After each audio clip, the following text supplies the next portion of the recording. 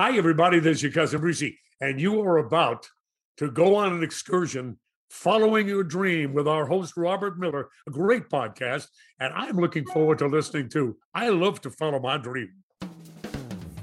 Everyone has a dream. Robert Miller is a musician who had a dream to become a rock star. He followed his dream, and he succeeded.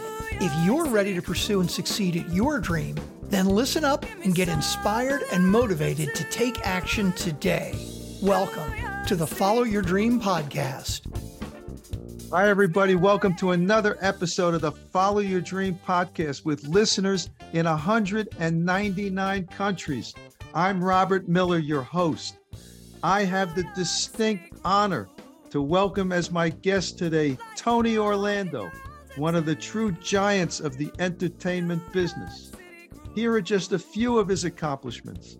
He's had 5 number 1 singles, 19 top 40 hits, 4 gold albums. He's received the Congressional Medal of Honor. He's one of Billboard's 100 greatest artists of all time. He's one of the top 10 biggest record-selling artists of all time.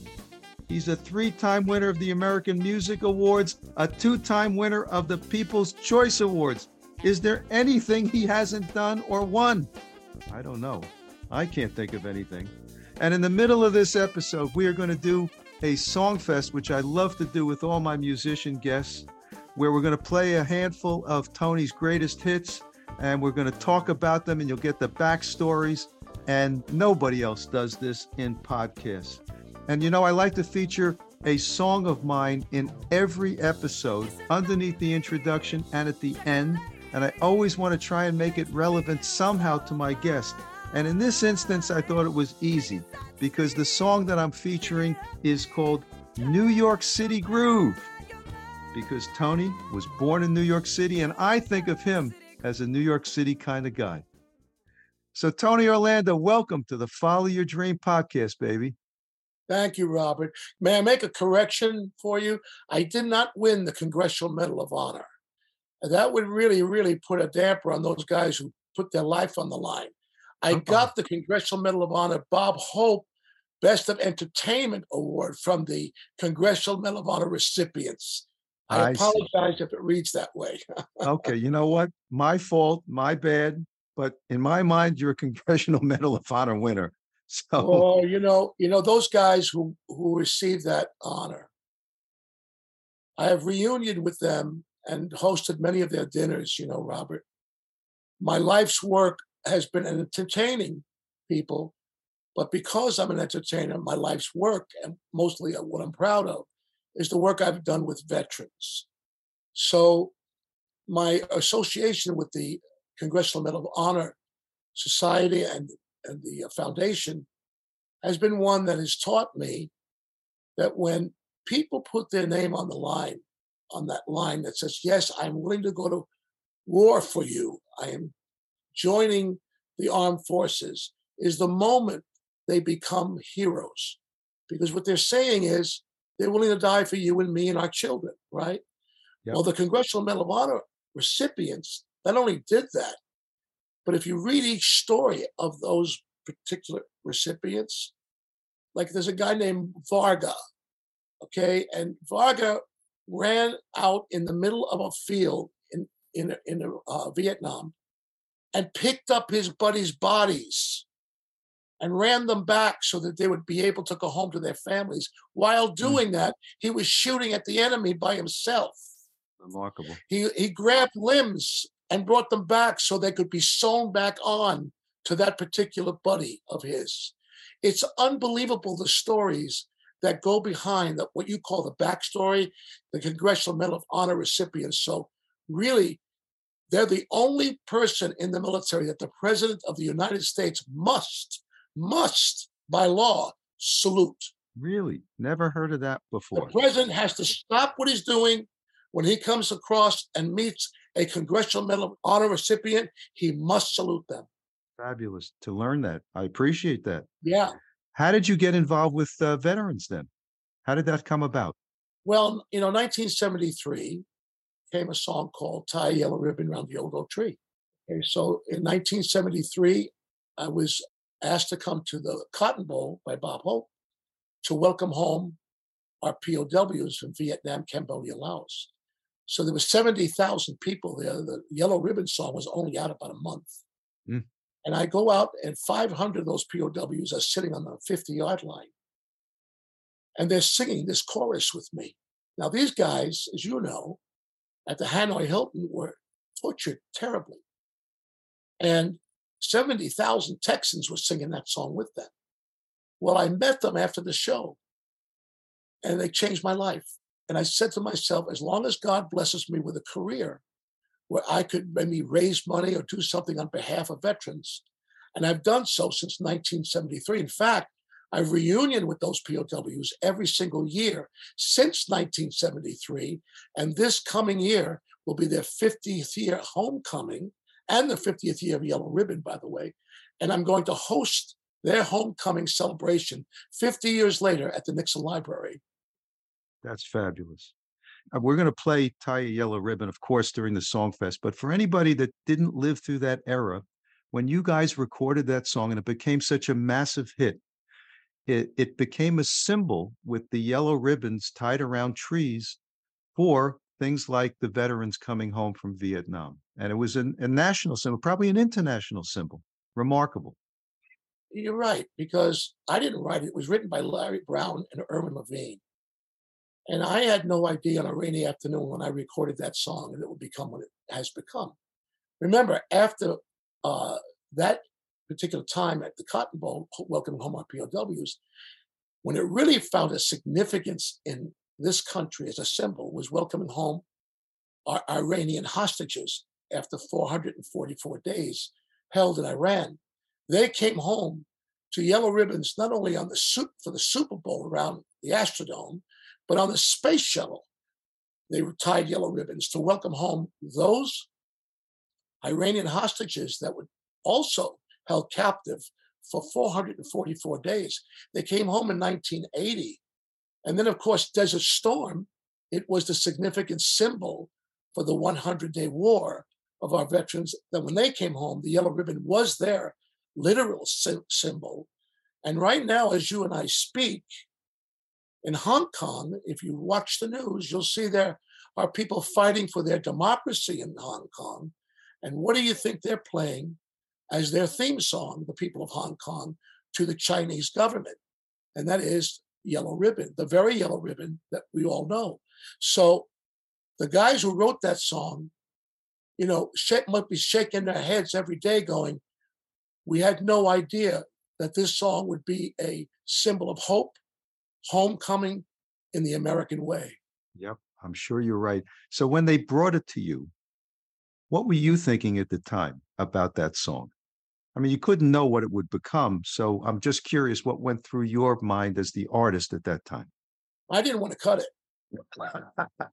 Now, you often hear that about a lot of things with performers, On my radio show in New York, when I asked Garth Brooks or I asked Lionel Richie about why did you turn down this movie or this song, I didn't want to cut it because I thought the title, Tie a Yellow Ribbon Around the Old Oak Tree, was gimmicky.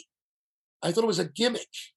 And I just come off Knock 3 Times, which was the biggest seller I've ever had, even bigger than Yellow Ribbon, actually, and by the same writers, by the way. That sold 4 million copies in its initial release just in the United States. So when Yellow Ribbon came to me, I knew it was going to be a hit. I knew it was a hit song. But I didn't want to be identified with another gimmicky, what I thought was, tie a yellow ribbon around the old oak tree. Really? And I was wrong. And God blessed me. And he put me behind that microphone. And by the way, this is the only song I've ever recorded. This is the truth, ever. And did it in one take. Wow. Ever. Never did that before.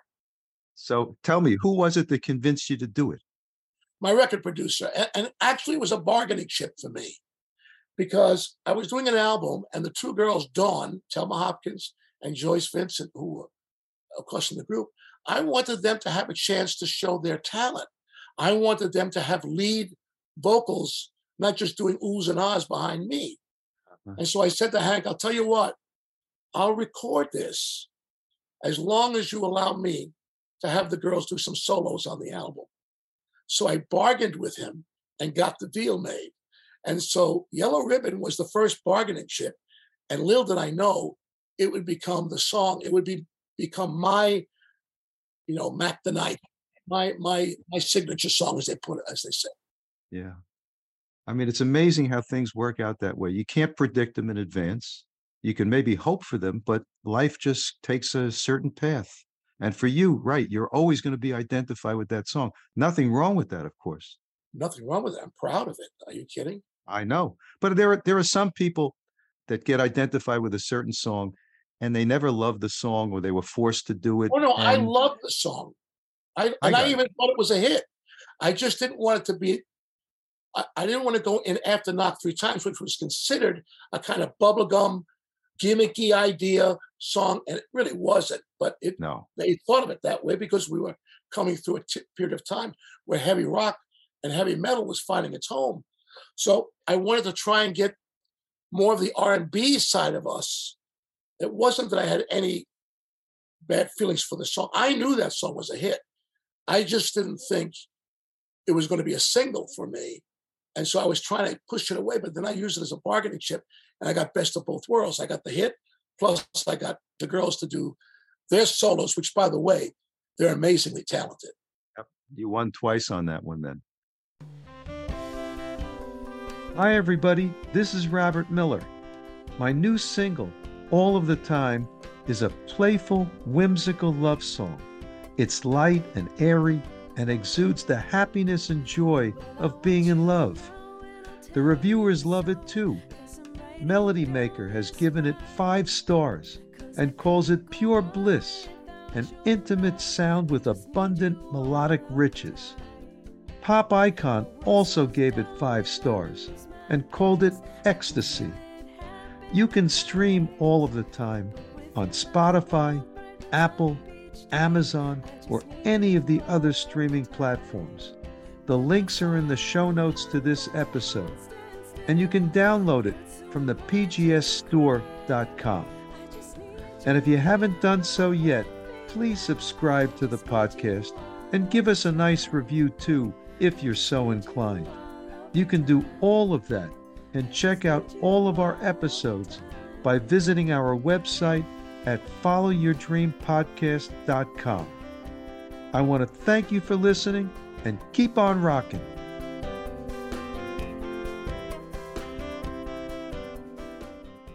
All right. You know what? We're going a little out of order, but I want to go to that Songfest thing because that portion is going to lead into all these songs that we're talking about. Now, the first one I have on my list, I think was the first song that you did, and you brought the Dawn ladies in, and I'm talking about Candida. Am I right about that?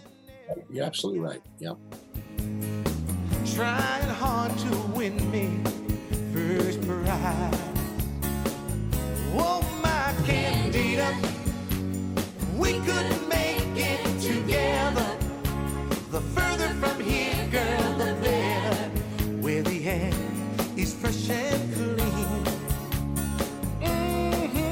Candida, just take my hand and I'll lead you. Oh, I promise life will be sweeter, 'cause it says so in my dreams. Tell us a little bit about that. Yeah. I was working for Clive Davis at the time. I was running the music division for him. For 4 years, I was general manager, then vice president of CBS Music. Were you singing at the same time, or were you just doing that job? No, I had 4 years with him. But Right. what happened was the producer of Candida, who was, you remember the Tokens, of course, right? Sure. Lions Tonight. Okay. So he was one of the Tokens. His name was Hank Medras. He came to my office, a longtime friend, and said, Tony, I'm broke. I need to pay my bills.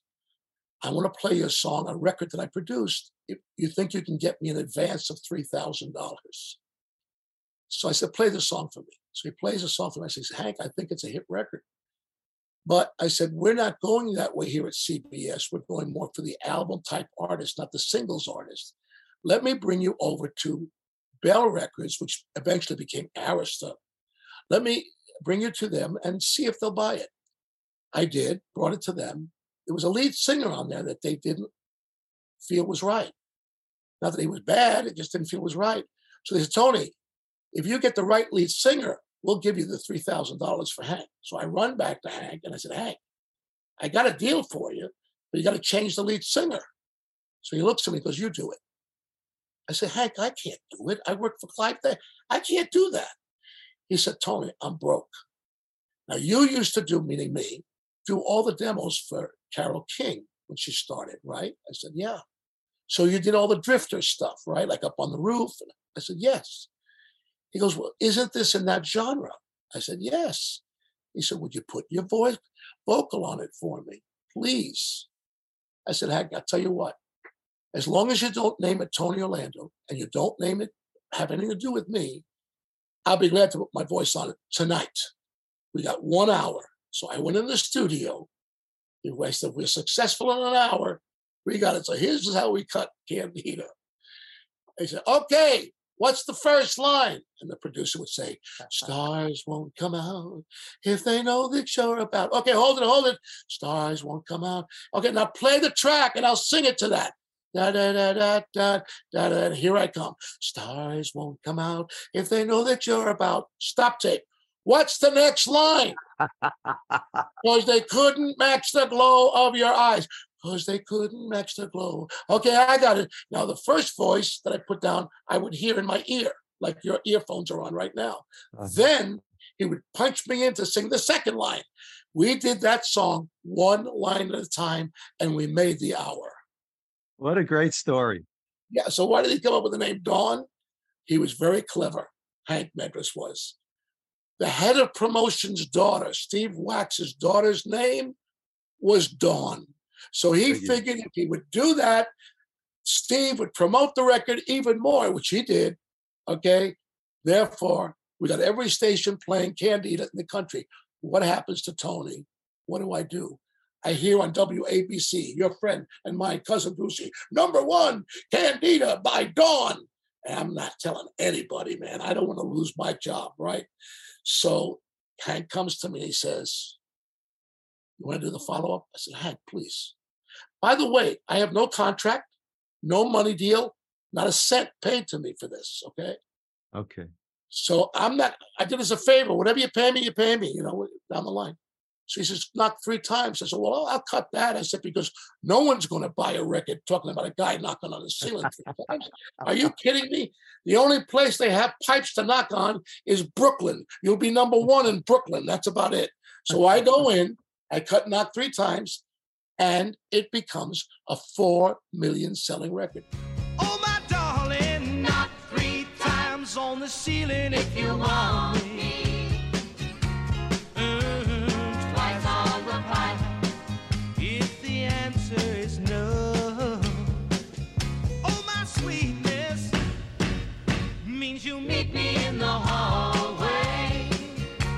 Whoa, twice on the pipe means you ain't gonna show.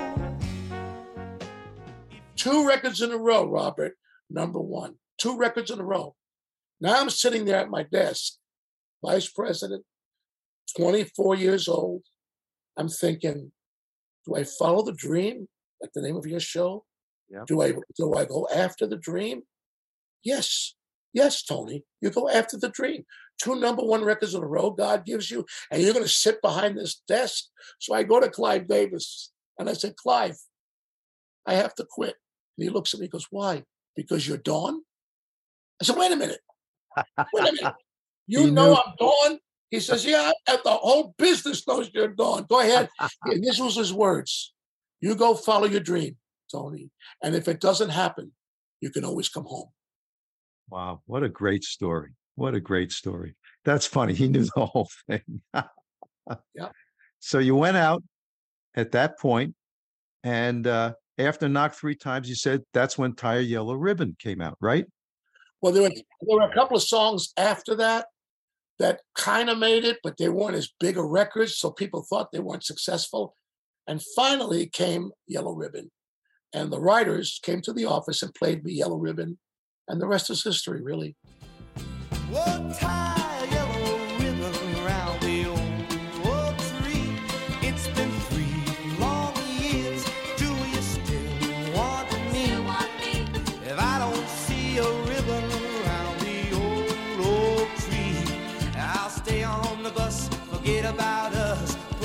the blame on me if I don't see a yellow ribbon around the old tree. Quite a remarkable story, really. I mean, and at this, I'm sure you must sing it every time you're on stage. Am I correct? And here's the greatness of it all. Yes, it's provided a wonderful career for me. I'm in my 62nd year in show business. Good for you. My first hit record was in 1961 with Carole King. It's called Halfway to Paradise. I want to be your lover, but your friend is all I stay. I'm only halfway to paradise, so near yet so far away. And then again, 1962, Bless You, written by Barry Mann and Cynthia Wilde. All four of them are in the Rock and Roll Hall of Fame, by the way. Every time I faced the world, I just had to cry. I stood alone with no love of my own, but then you happened by. Oh, darling, bless you, bless every breath that you take. Yeah, bless every move that you make so perfectly. And bless your little heart for loving me. Oh, bless you, child. And so it's been 62 years of an incredible journey for me. But the greatest thing about Yellow Ribbon is that it's allowed me to raise hundreds of millions of dollars on behalf of veterans. That's the glory of it all. Yeah. Well, given everything you said before, I can understand how you feel that way.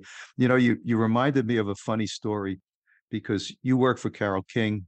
James Taylor, of course, was good friends with Carole King. And I remember him telling a story when I saw him in concert one time about how he asked Carole King if he could record You've Got a Friend, which he had just written before she was going to record it. And she said, yeah, go ahead and do it. He said, little did I know when I was doing that I was going to sing that song every day for the rest of my life. Okay. But it doesn't regret it, of course, because it's such a wonderful song. Well, I don't know if you know this, but I represented James Taylor's music. When you were doing the Clive Davis thing? Yeah, he was signed to me. Isn't that interesting? Yeah. Tell us that story. I want to hear that. Well, you know the song Fire and Rain, right? Of course. So when the line comes, sweet dreams of flying machines and pieces on the ground. Yep. You do know what that means, right? Well, he had the band Flying Machine. Right. So you're one of the few people that know that history. And the group broke up, right? Right. So they were signed as the Flying Machine to April Blackwood Music. So I had all of his music in my mind. I'm going to Carolina, all that stuff, okay? So I represented James. So I get this call from Apple Records. And they tell me that James is coming out with an album. And they just want to inform me. And they send me the list. And on the list of songs, it says McCartney Lennon Music. So I called them back and I said, listen, I know John, I know Paul very well. I got bad news for them. I said, they don't have the publishing on James Taylor. We do. So Clive said, go to London to Apple Records. Now remember, that album was going to be the first album ever released on Apple. Yep. Not the Beatles, but James Yep. Taylor. Okay. So I go to London, and I never forget this. I walk into Apple Records, and there's George Harrison getting ready. He's getting fitted for a suit, and we've known each other. So I go, George, he goes, what are you doing here? I said, I hate to tell you. He said, why? I said, I'm here to tell them inside that James doesn't, Lennon McCartney's music doesn't. He says, we don't publish it? He goes, I go, no. He goes to the Taylor. He goes, forget me. I'm out of here. He knew there was going to be some explosion going on, right? So I went in, and that was my moment of fame with Clive, because I got the publishing to be changed back to us on every one of those first albums, okay? So then when James cut Sweet Baby James, I'm talking to the people at Warner Brothers. Right. And I said to Peter Asher, I said, I'm going to tell you what I'm going to do. I know that James Taylor's album, after hearing Sweet Baby James, is going to go triple platinum, and it did. I said, I'm going to revert all the copyrights back to him in 3 years. So all the copyrights that James wrote of all of his songs reverted back to him after 3 years. Isn't that something? So Clive and the company earned a lot of money on Sweet Baby James because it was a huge hit. But I told James that story, and he was so wonderfully at the Mohegan Sun. He said, I didn't realize, Tony, that that's what happened. So I worked very closely with Fire and Rain and all of James's music. In fact, the first Dawn album, if you look at the first Dawn album, remember what I said now? I did it as a favor, right? Right. And I said that Clive Davis said he knew it was me, right? Uh-huh. He said, now, if you're going to leave us, you got to do me one favor. You owe it to me, Clive says. Well, I said, what's that, Clive? He says, in the next album, in the new album, you got to put 6 April Blackwood songs in. And all of the 6 were James Taylor songs. So in the first album, you hear me paying back to Clive by doing James's music in our album. Now that's a backstory. Okay. Yeah. I love it. I love it. I got to tell you a quick James Taylor story from me. I was in Boston. This is in the late 60s.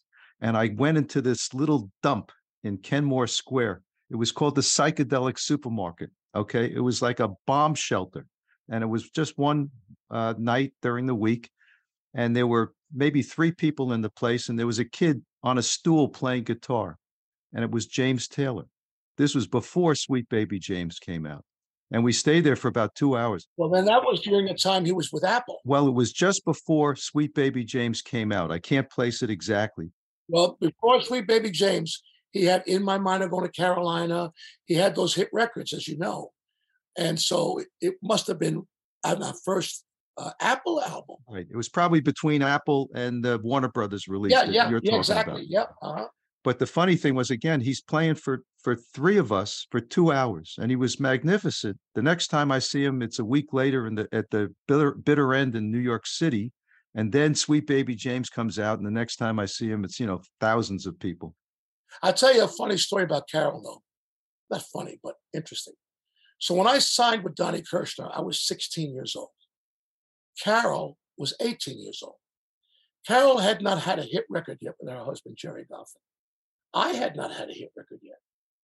So I'm signed to the company, and Donnie says to his secretary, hey, bring in Carol and Jerry. I want them to meet this young singer, Tony Orlando. So Carol and Jerry come in, and he says, play Will You Still Love Me Tomorrow for Tony. It's a great new song you wrote. So she plays me Will You Still Love Me Tomorrow before it was cut by the Shirelles. So he says, Carol, that's going to be Tony's first record. I said, wow, really? That's going to be my first record? Because I was the first pop artist to sign to Epic Records. Before that, didn't have any pop artists. 1961. Wow. So he says, go to Brooklyn on Brown Street every weekend and work with Carol. So I would go out to Brooklyn and I would sit at the house and we would sit and she would play me Halfway to Paradise, what would become my hits. So I go into the studio and I cut 11 songs. 9 of them she arranged. She never had arranged a record before in her life. She never even knew how to arrange for strings. She went to the library before, this is the God's truth, to learn how to write for strings. Now remember, she's a Juilliard graduate. This is a brilliant musician, Carole King. So we sit down and we play the songs I'm going to cut. I cut Will You Love Me Tomorrow. Donnie comes in and he says, Tony, we can't put this out as a single. I said, why is that? He goes, it's a girl's song. I said, what? It's a girl's lyric. I said, how is that? What do you mean? He goes, tonight with words unspoken. You say that I'm the only one, but will my heart be broken when the night meets the morning sun? Is this a moment's pleasure or just a moment's treasure? Can I believe the magic of your eyes? Will you still love me tomorrow? No 16-year-old boy says that to a girl. Only a girl says that to a boy. You only want me for one thing. That's the thing. You cannot record this song, and broke my heart. So they put out Halfway to Paradise. The Shirelles cut Will You Love Me Tomorrow? And the two of us were out at the same time. And that was the beginning of Carole King's career. That's another great story. Love it. Okay. This doesn't end. I love this. So did you cut Will You Still Love Me Tomorrow? Did you ever actually record it? Yeah, it's in the it's in, if you go to YouTube and you see Tony Orlando, and the background singers, by the way, are a group called the Cookies, which worked with her. They eventually cut Chains with her, and Carole. So Carole was also the background singer on those records. Is this a lasting treasure, or just a moment's pleasure? Can I believe the magic of your sighs? Will you still love me tomorrow? Fantastic. Guess who signed Ron Dante? I think I'm looking at him, huh? Guess who brought Ron Dante to Don Kirshner? Guess who it was? I want to take a wild guess. Tony Orlando? Yeah. And the first song he ever wrote was with me, was called Mr. Tear, another bad song that we wrote together. But he was I got him signed for $50 a week with Kirshner. And guess who signed Barry Manilow? So I did read that. That was you, right? Yeah. Was this when he was playing with Bette Midler? Before. Before. This was when he was at Les Drugstore playing piano. I'll tell you a quick story about that. You got a minute? Yeah. This you'll love, okay? So there's a place on 52nd Street called Eskow's Coffee Shop. Eskow's Coffee Shop. And right in the middle of the block, between 7th and 6th Avenue. Okay. Bell Records was on the corner of 57th and 7th Avenue. So I get Barry signed to Bell Records, and I produce 2 records with him that did okay. So he comes to me and he says, "Hey, can you get Bette signed?" I said, "I think so." And the reason I said I think so was because I had Candida, knocked 3 times, 4 million sellers, 6 million records in 2 records. I had some power at Bell, right? Right? Yep. So I said, "Meet me at Eskow's Coffee Shop tomorrow morning, the day after Bette does The Tonight Show."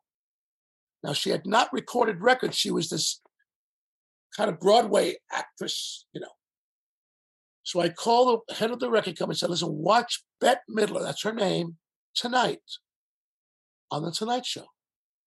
You're going to love her." I say to Bette, "Sing your ass off now, because I got the label watching tonight.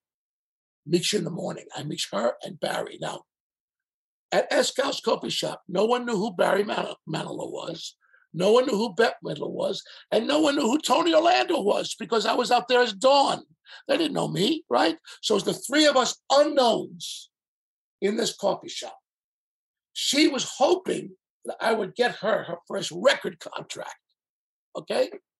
I go up, I say, "Okay, Bette, we finished breakfast. I'll be right back. I'll have a contract for you when I come back." "Oh, great. I go upstairs, and the head of the company, Larry Utall, says to me, "I watched the show last night. I can't sign her." I said, "What?" "She was incredible." He goes, "She's a kooky, Dodie Burns, Jody, whatever her name is, Dodie Goodman. She's just a kooky chick. She ain't a star." I said, "You're turning me down?" "Yeah." I have to go back now and tell Bette Midler. So I go back to Eskow's Coffee Shop. Now Barry's signed. He's already in. I had Dawn, had my hits already, right? I got to go back. I said, I'm not gonna soft soak this to you, Bette. This is what he said to me. He said, "You were just another Dodie Goodman." She goes, he said what? I said, he said you were just another Dodie Goodman. From now on, I'm a combination of Sophie Tucker and Janis Joplin. She got up and walked out of there with her typical walk, bent little, walked out of that door into megastar. Yep. And if you look at those two aspects of her career, she is a Janis Joplin and she was a Sophie Tucker. She was a force of nature back then, for sure. Those two people that she used as an idea to make this personality who she was. Look what she did. She did The Rose, which was basically Janis Joplin, the movie The Rose. And of course, her bawdiness was Sophie Tucker. So that's who she became. And named her daughter Sophie after Sophie Tucker. Interesting. So interesting. Years later, I see Bet. We went to Anita Baker concert in New York and LA. And she sees me and I go, Bet, do you remember? She goes, don't even go there. She didn't even want to talk about it. It was bothering her to that very day, even though she became the great Bette Midler, you know. Yeah, you would think she'd forget about it, but no, that's kind of thing that sticks in your craw. Yeah, yeah. All right, I got another record of yours that we haven't spoken about yet, and that's "He Don't Love You Like I Love You." He don't love you like I love you. If he did, he would break your heart. He don't love you like I love you. He's trying to tear us apart. Give us a little story on that one, Okay, you know who Faye Dunaway is, right? of course. And you know Peter Wolf, right? Jay Giles Band, From right? Boston, right? So I'm co-hosting a little bit of the Golden Globe Awards. And we go to commercial. And I'm in the hallway. I go to the bathroom. I'm in the hallway and I see Peter and Faye in the hallway. He went out for a smoke or something, yeah?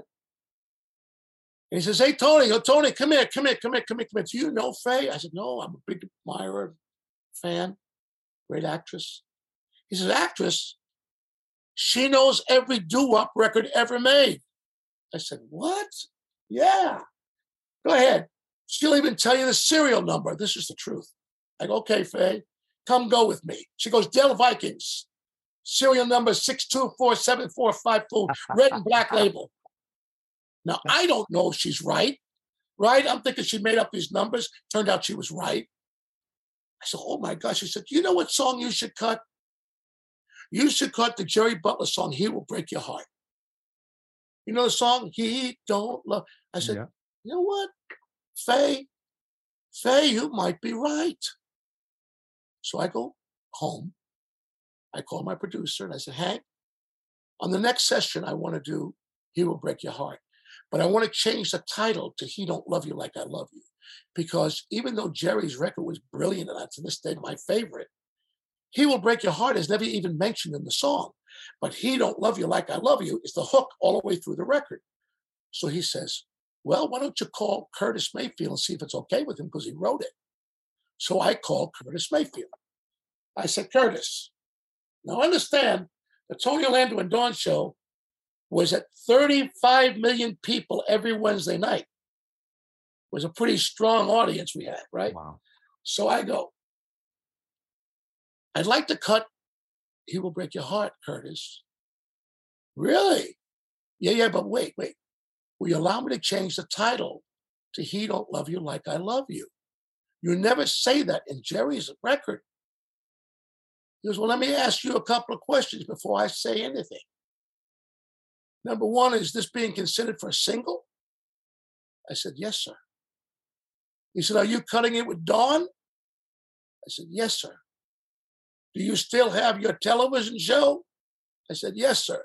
In that case, I don't care if you change the name to Old MacDonald Had a Farm.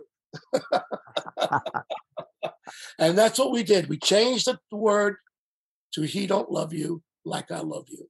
Another great story. By the way, it went to number one. And Jerry's record, which I think is the better record, quite frankly, than our record, the original song, never went to number one. But that change, I really believe that change of title. And you know why I asked Kurt? I've never said this publicly, but I'm going to tell you. Okay. Okay. I said, why didn't you call it He Don't Love You Like I Love You, Curtis? He said, well, I didn't want to sound like an illiterate black man. I said, what?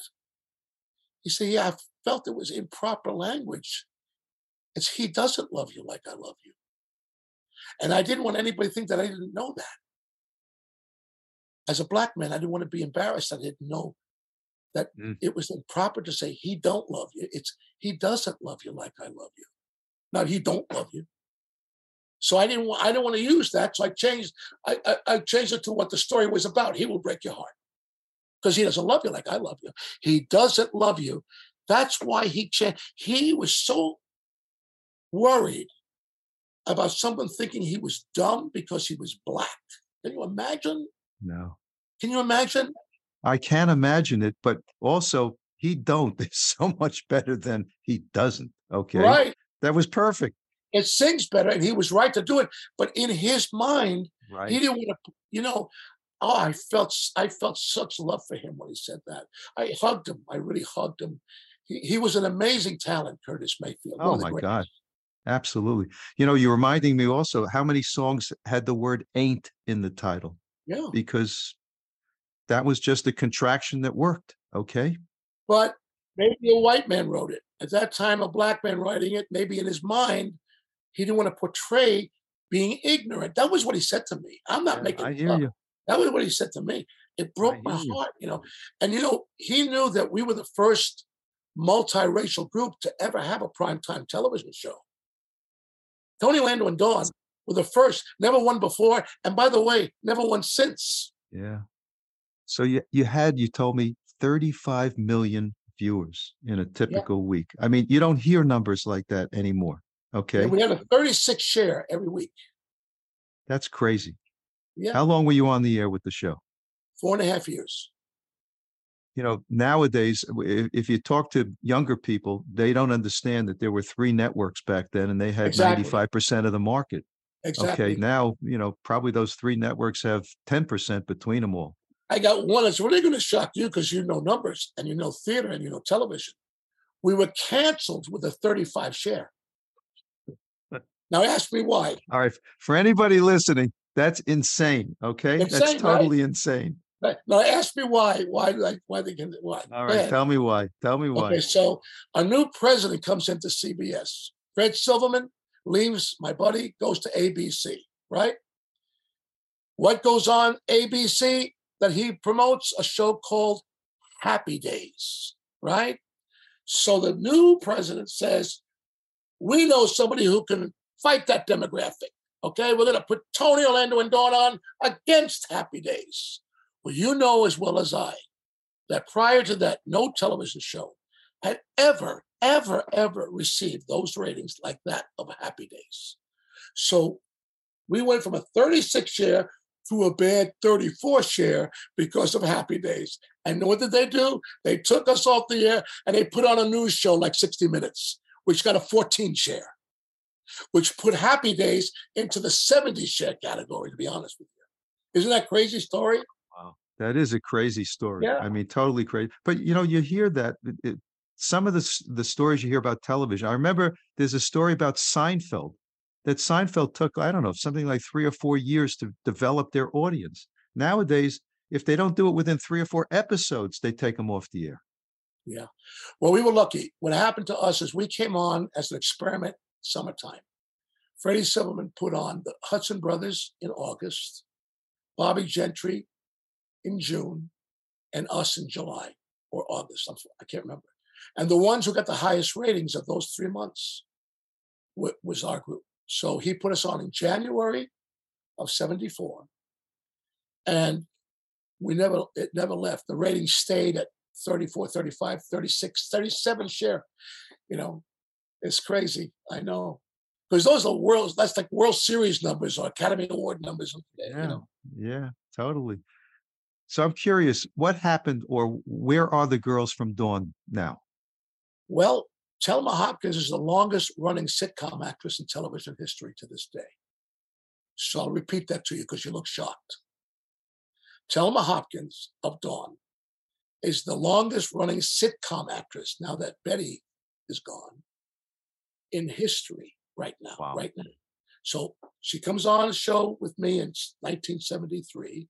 She was the one that was a little sassy with me all the time. If you watch the show, Right. I she did. was. So I had the devil on one shoulder, which was Thelma, and the angel on the other, which was Joyce. And by the way, that was the concept of writing the comedy: angel, devil, angel, devil. Okay. So 1978, we break up. Okay. 1978, she does Roots. She goes from Roots to Bosom Buddies with Tom Hanks. She goes for the full run of that, 3 or 4 years. She goes from there to Give Me a Break with Nell Carter. That was 5 years. She goes from there to Family Matters as Aunt Rachel with Urkel for 16 years. Okay. She goes from there to Half and Half on TV, 5-year run. Okay. She goes 3 years with a show called Are We There Yet? Okay. She now is in Matrix 4, the motion picture Matrix 4. And she, of course, done on Netflix all the reunions with Family Matters, right? And she's on a children's show, Lab Rats. She's on Lab Rats on Disney, okay? And also, one of my daughter's favorite shows on Netflix was Dead to Me. She's on that. So since 1973 to this very moment that we speak to each other, she has not been off the air. Thelma Hopkins, an extraordinary actress, comedian actress, an extraordinary talent. Also the girl who said, "Shut your mouth" to Isaac Hayes on Shaft, also is the same girl who sang Heard It Through the Grapevine with Marvin Gaye, also is the same girl who did all the Four Tops background records, and she became Dawn. All right? Joyce, a quiet one, she deserves the respect. She is on the road right now as a Supreme. This is like reading the world book of entertainment, okay? You've got so many things in your mind and you're able to express them. Just fantastic. So you've accomplished so much in the business, okay? Is there anything that you're most proud of out of everything that you've done? Yeah. Professionally, there's a social pride and then a professional pride. So socially, it's my work for 33 years, co-hosting the telethon with Jerry Lewis out of New York. I handled the New York for him and the National for 33 years. And of course, being the first multiracial group to ever do a primetime television show, that puts us into not quite as big as Jackie Robinson, because we were the first ever to have, now remember something, when we came on in 73, Robert, it was post All in the Family. Think of that. So 1 year before we went on the air, Petula Clark kissed Harry Belafonte, and it was, oh my God, she kissed a black man. Holy mackerel. And we went on the air 1 year later. That was really gutsy of CBS to do that, to put us on. And I'm so proud that we hold that to this day. That we're the first, not only multiracial group, 2 black women, African-American women from Detroit, and a Greek-Rican, half Greek, half Puerto Rican kid from Chelsea, Hell's Kitchen in New York, being put into those shoes and those responsibilities. And they were tough times to be in those shoes. And we accomplished it. And yes, it wasn't a compliment to us. You know how I look at it? It was a compliment to America, because America was ready to change.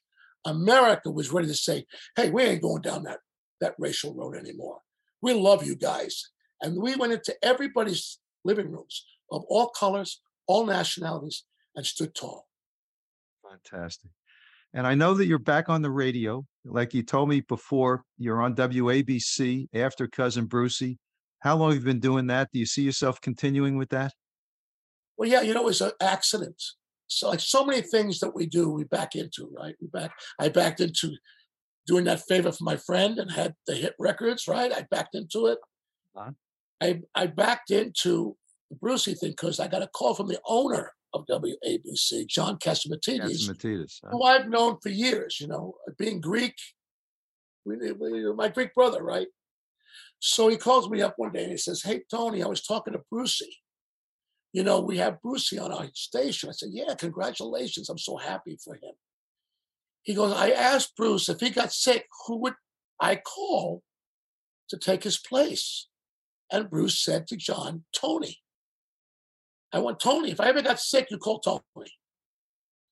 So he said, based on that, we have 2 hours to fill at night. I mean, I don't know if you ever considered doing a radio show for 2 hours, but would you like to do it? I said, "John, listen, is it for you? Yeah. I don't care if it was 1 minute. Whatever it is, I do for you." And Cousin Bruce. So he goes, "Okay." So we do the show. My first guest on the show was Adam Sandler. My second guest was Lionel Richie.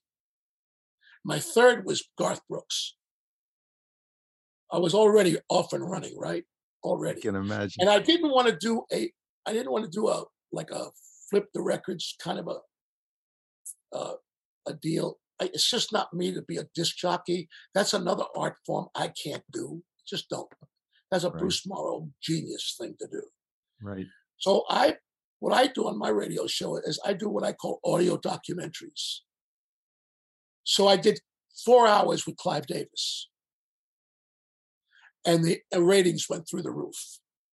I don't have to tell you how hard it is to get Clive Davis in 4 hours. Oh, yeah.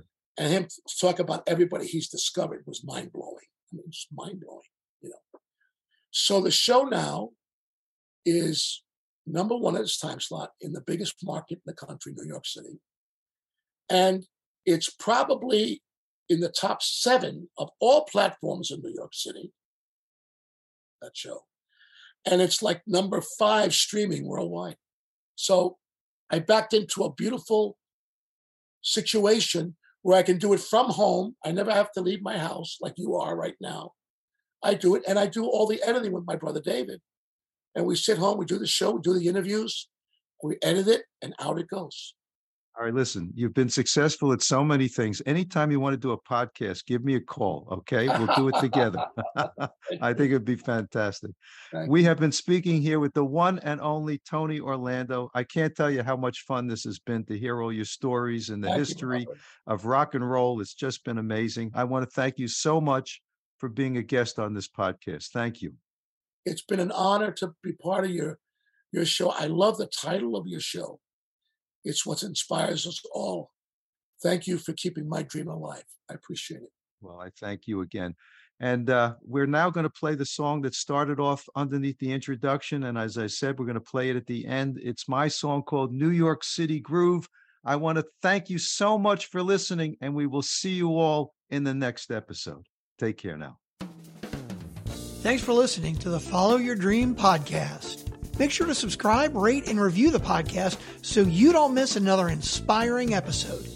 You can connect with Robert at followyourdreampodcast.com. And you can hear more from his band at projectgrandslam.com and at thepgsstore.com. Puts me right